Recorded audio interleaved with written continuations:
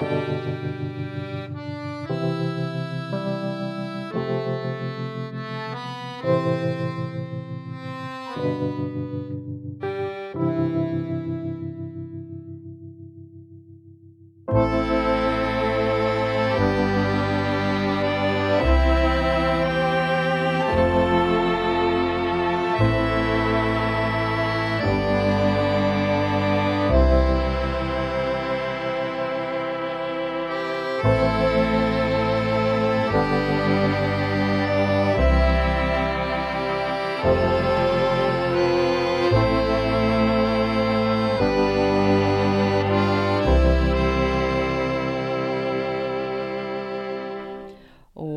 This is Suzanne Toro, and I want to thank you for joining us today. We have special guest Silas Hite.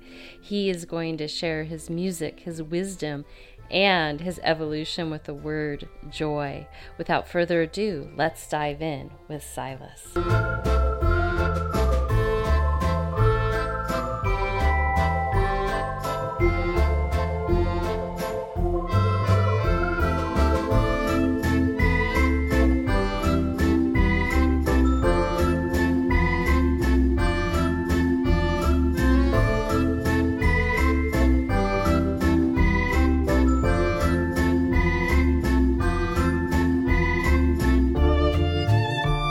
Silas, I want to thank you for being here today. I am super excited to talk to you about your music and also just the possibility for an artist within the industry of music. And you definitely exemplify the person that really maximizes what you can do with your talent. So I think you are going to be a great inspiration to those that aspire to create or are creating right now. And I would love for you to share with the listeners, just give a little background about yourself. Well, thanks for the intro. That was very kind. I'm happy to be here. Thanks for having me. My name is Silas Hite. I am a composer. Most of the time I'm scoring, writing the music for film, television shows, commercials, video games, things like that. I also make albums, mostly for pleasure. They're mostly like my music and just sort of what I feel like expressing. So sometimes I hop around to different genres. I've got a new record out right now called Sounds for a Dinner Party that's sort of elegant, semi-orchestral type music, but kind of more playful and fun, and like there's catchy melodies and stuff within it. I'm also working on a record called The Satin Cowboy and the Seven Deadly Sins, which is more like Americana sort of influence, some bluegrass country-ish influence, like old country. So I write a lot of different styles of music, and I've been doing it for about 15 years. The first 7 years of my career, I worked as an in-house composer at my uncle's music studio. So he's a composer. His name's Mark Mothersbaugh, and he scored many, many films, TV shows, and whatnot throughout the years. He was in a band called Devo. Some of you may know him through that. And so I learned from him and my other uncle, Bob, who's also in Devo and a composer. I learned from them and worked with them for about 7 or 8 years. And then about 7 or 8 years ago, I went freelance. So I'm just doing the same thing, but on my own now, and I'm my own boss. It's just me.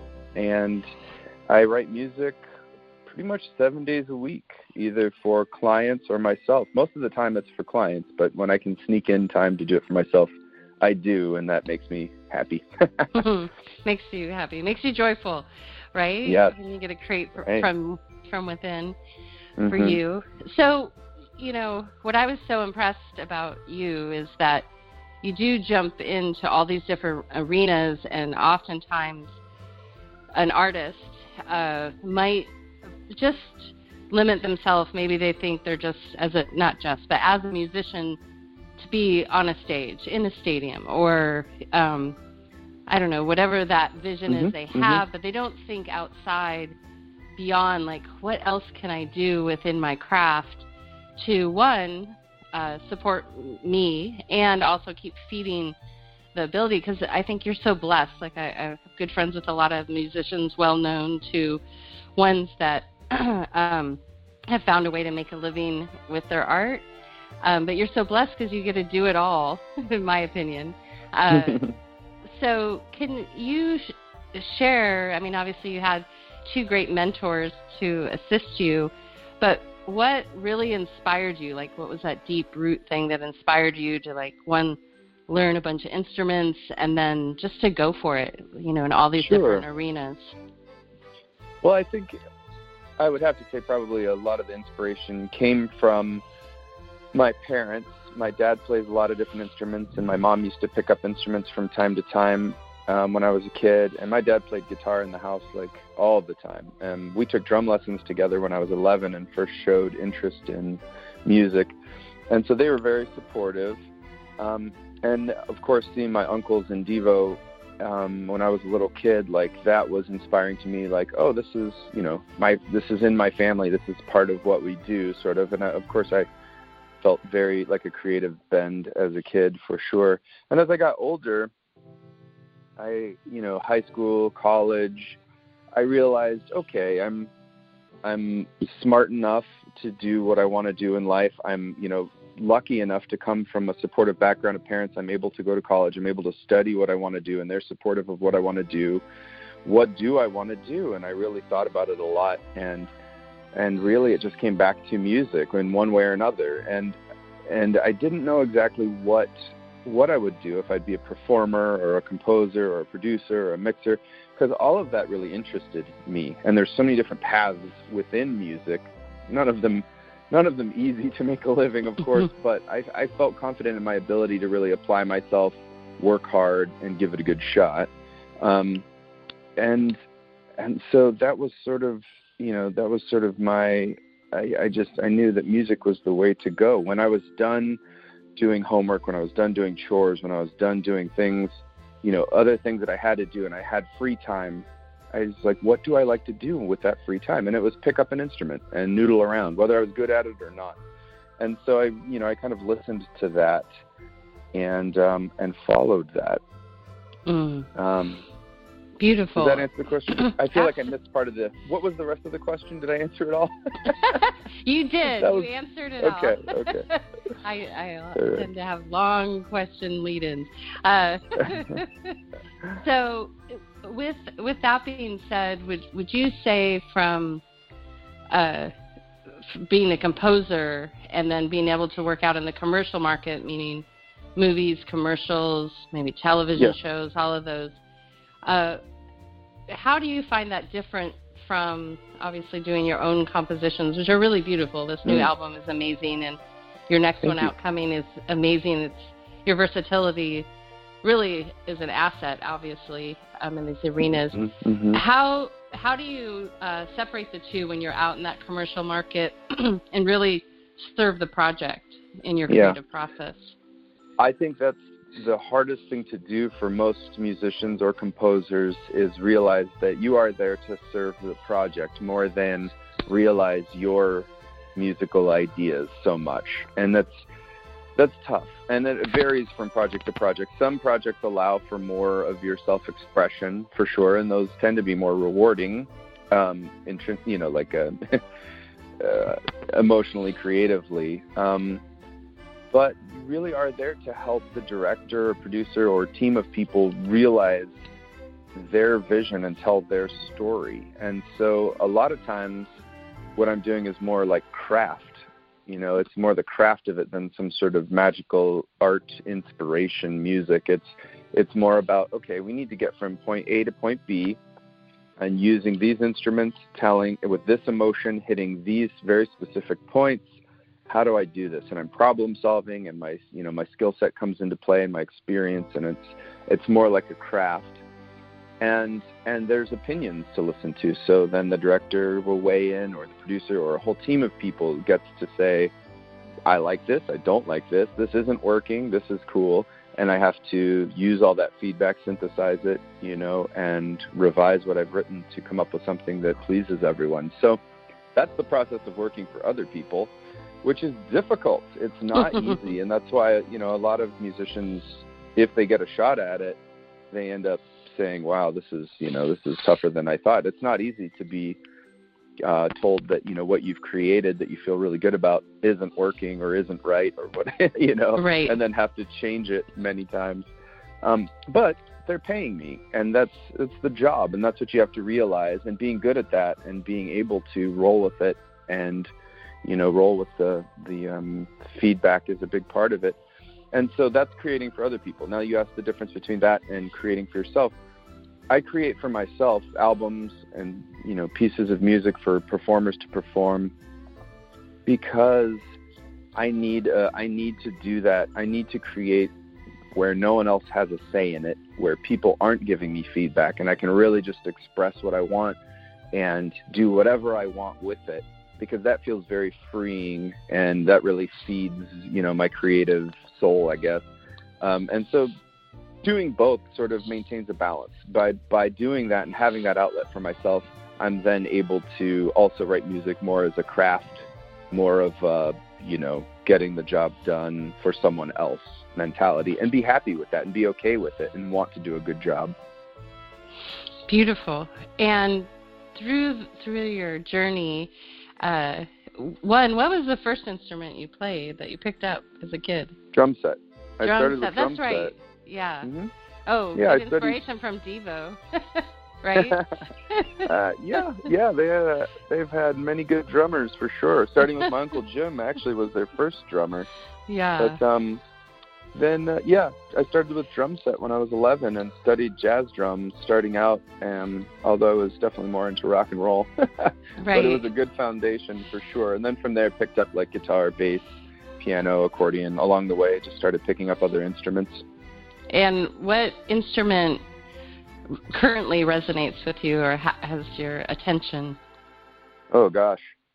I mean, I play part of the wonderful thing about being a composer is you get to play a lot of instruments, or you can make that part of your career, and I have. So I just wrapped up a Netflix show, and I can't tell you the name of it because it hasn't been announced yet.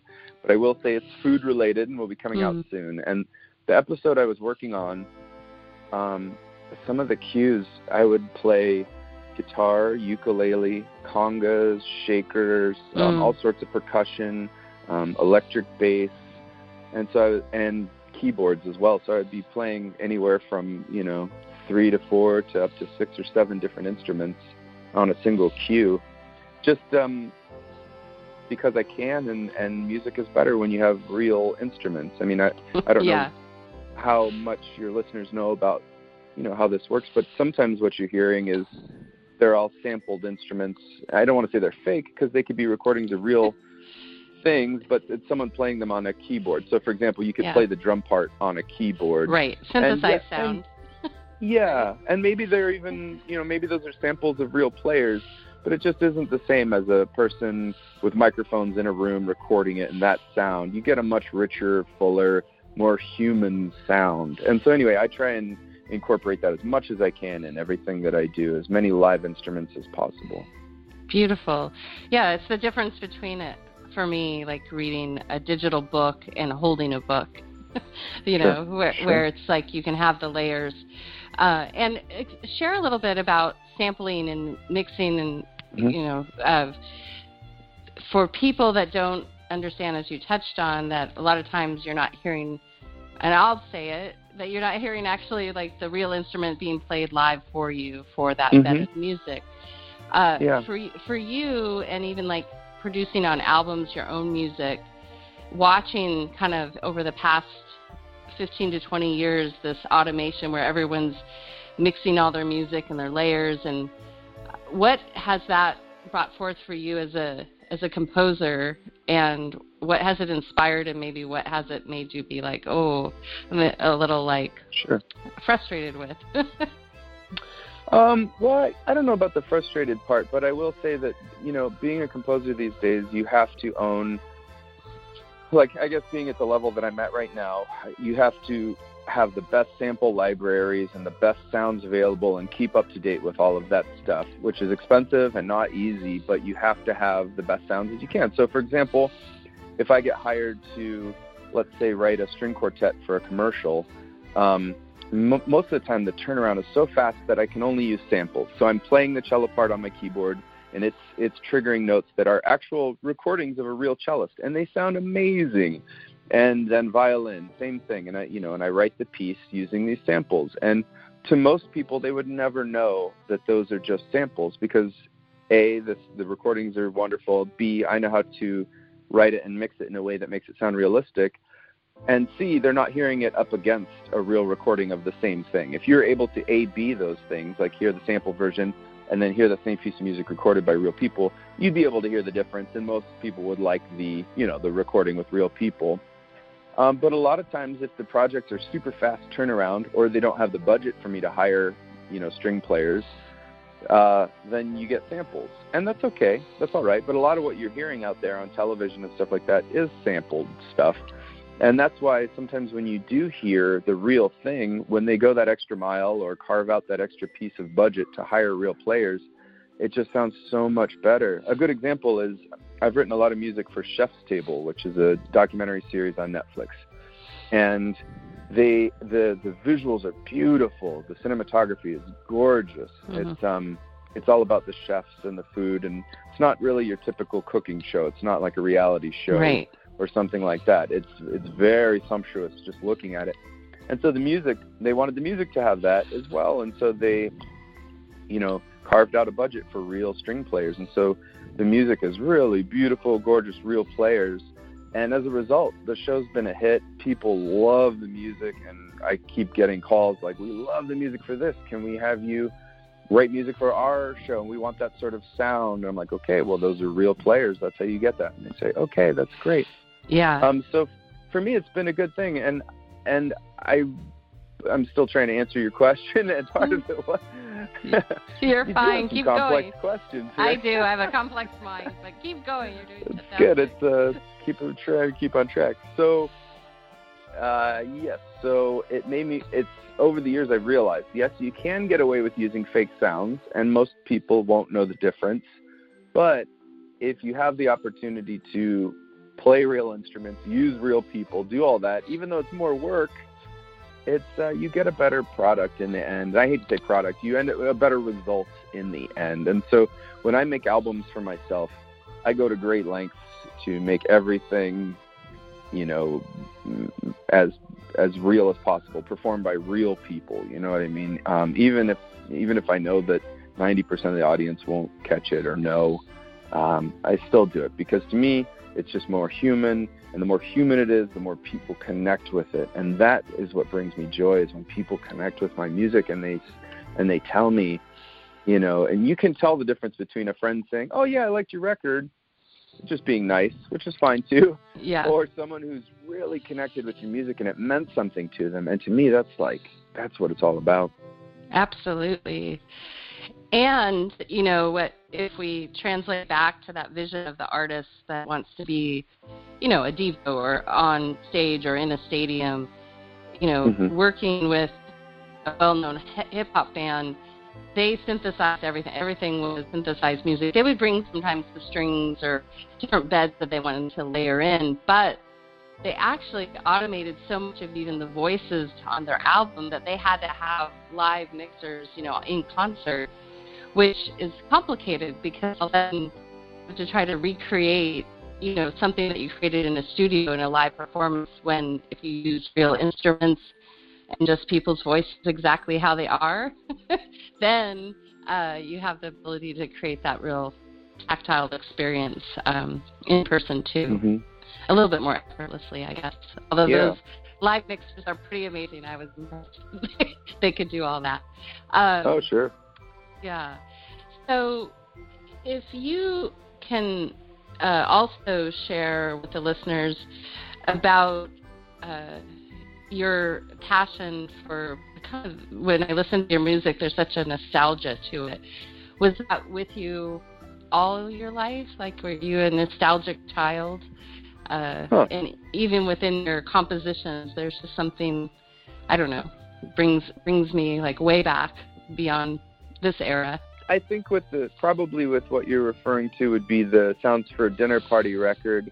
I can't say that nostalgia is something that I strive for. Maybe it's just something that comes out naturally in my music. I mean, I'm trying to elicit emotions, certainly, with my music, and get people to stir up some feelings in them. And perhaps nostalgia is what it is for you. Mm. And, okay, so emotions.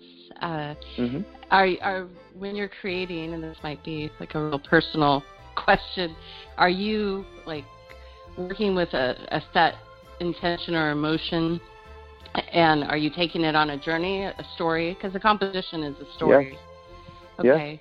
Yeah. Yeah.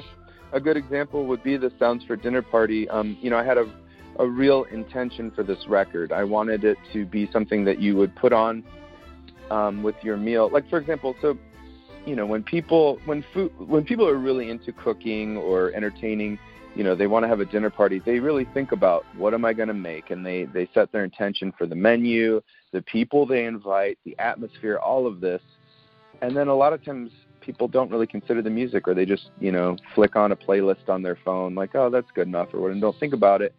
And of course, I think about music a lot more. So I wanted to give people something where they could, if they're going to that length with the food and the atmosphere and all that, have a record that works for that scenario.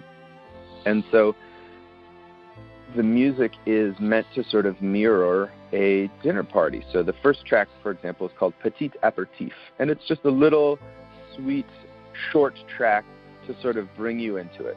And then after that, and I should mention, all the music's instrumental on this record. So there's no voices, which I think can be a little bit distracting because people are trying to talk at a dinner party. Right. There should be good conversation. So in the music, within these tracks, the different instruments are sort of talking to themselves. Melodies are trading back and forth between, let's say, a cello and an accordion. And they're kind of mimicking what would happen at a dinner party, this conversation. And then as the album progresses, the first side is a little bit more lively. And then the second side, towards the end, it starts to slow down a little bit. And the last track is a very mellow string quartet called Lightness of Being, Digestif. And it's sort of meant to sort of, as the meal concludes, people are relaxing, conversation's relaxing, you're slowing down a little bit. Maybe you've had a couple of glasses of wine, everyone's feeling relaxed. And so the music sort of mirrors that. And so, yes, there is definitely intention with the music. I mean, I do let it guide me somewhat, in that when I'm writing, ideas just come to me. I don't know what they are, but through the music. But I'm always still trying to shape it and tell the story that I want to tell and kind of guide it in that way. It's not just a free-for-all. Beautiful. And, as I'm staring at your vinyl here, and it's a menu. Are you a chef also? Like, no, I wish. Oh, because I want to write a menu with this. I'm like, oh, wow. Because it feels like you're taking through all the courses, and then, like sugar sketch, we're at dessert. So. Yeah, it would be really fun to do like some sort of pairing with each of the songs. The hard part about making a record like this is I feel like people have really connected with it, and I've gotten amazing feedback from listeners, and I want to promote it more and put on live performances and things like that. But boy, I'm so busy scoring TV shows and movies and things like that it's almost impossible to promote these things, which is really a shame. But it would be so fun to do a tasting, like a pairing. Each song has a little absolutely counterpart, food counterpart. Yeah, I think with the station down here, there's a local chef. Maybe we can arrange something. Yes, it would be a lot of fun. But yeah, my culinary side has a menu in my mind, so we'll see what comes out. So that was one of my next questions. Is you're busy with work, meaning composing for others, and then your work. So do you get out live, or how do you typically? For years, I did do live bands here in Los Angeles, and they would be different bands. The last one I was in was a flamenco band called Alma Sangra, and it was we had a dancer. It was beautiful, very dramatic music, and before that, it was a rock band, and before that, it was. And I used to play here in town with my wife a bit as well, and we had a band. But in the last, I would say, 2 years, I stopped playing live. I've just been too busy. It was just too much to keep it all going. And frankly, the part of music that really drew me in was the writing and recording. The performing part I never really enjoyed that as much. Like it's fun to be on stage, sure, and people, especially if people like your music, and it's fun to see all your friends there, and all of that is cool. And the communal aspect of performing when you're friends with the people in your band, hopefully, that part's very fun. But playing the same songs over and over again is like torture to me. It's so boring. It's like it's ridiculous to me. To me, it's like you move your finger. I'm not going to get into it because some people that's their passion, they love it. So I don't want them to think I'm knocking it. It's just not for me. That's all. Yeah. Well, it's a special skill set because, and that's why I said in the beginning, you have it all because you get to keep creating. Where if you do create an album and tour with it, that's what you're doing every single night. Could be for a good year and a half. And then you go back in the studio and create your next. So it's definitely a different rhythm, but you get to be playing all the time, which is fantastic. Yeah, and the other part of touring that I don't enjoy is or even just staying in Los Angeles and playing shows is it's really the time when you're not on stage, getting to the venue early for sound check, waiting around for hours, sitting through the other bands, which may or may not be good, right. And you're at a bar for hours and hours, and there's a difference between meeting your friends at a bar for a good time and just waiting to do your thing. It's too much. Absolutely. Yeah. Anyway, sorry, go ahead. What were you going to say? No, it's perfect. So for your next album, it's completely finished, correct?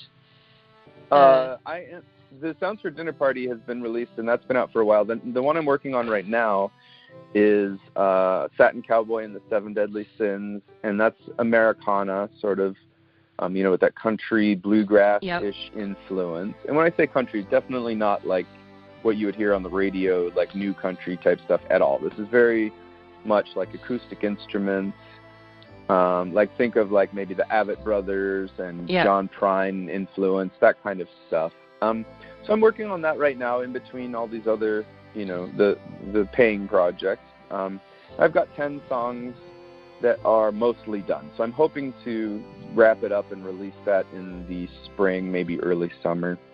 Beautiful.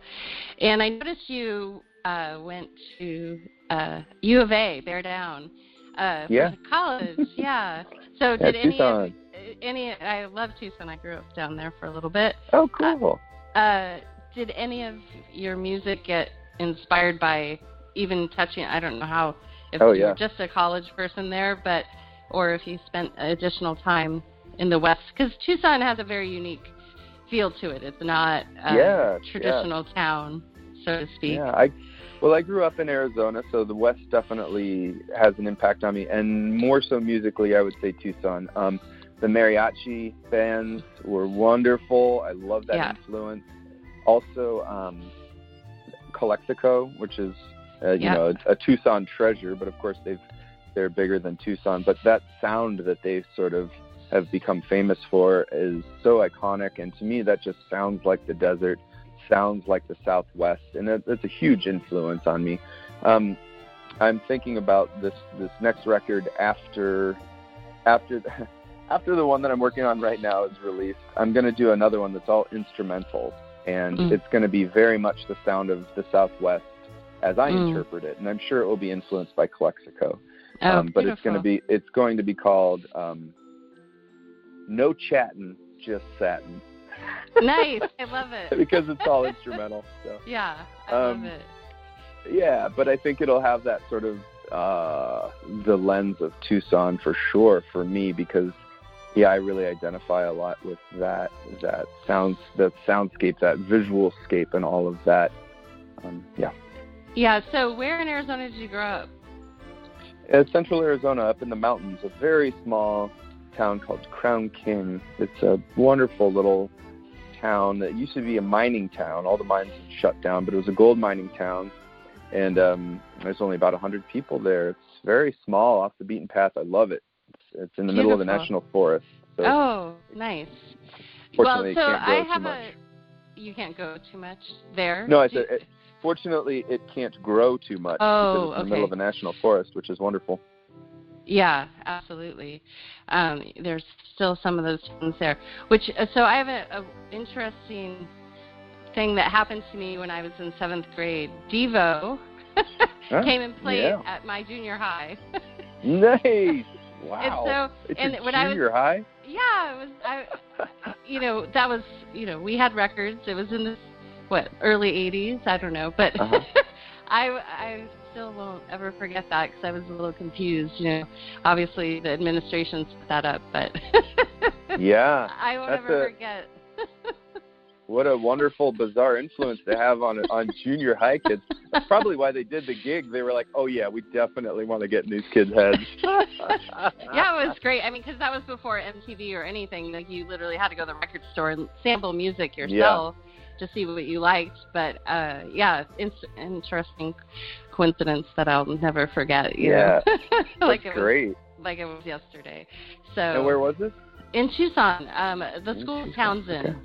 Yeah, wow. Very. But they came out with the red hats or pot-looking things that they're known for. It was just like I said, someone must have known someone, and maybe they wanted to try it out and see if kids liked it. I don't know. Yeah, who knows? we were the test group for that for sure. So, small world. So, and if we can segue before we close out today to the idea of really keeping your joy, like your inspiration and your enthusiasm out in the world as far as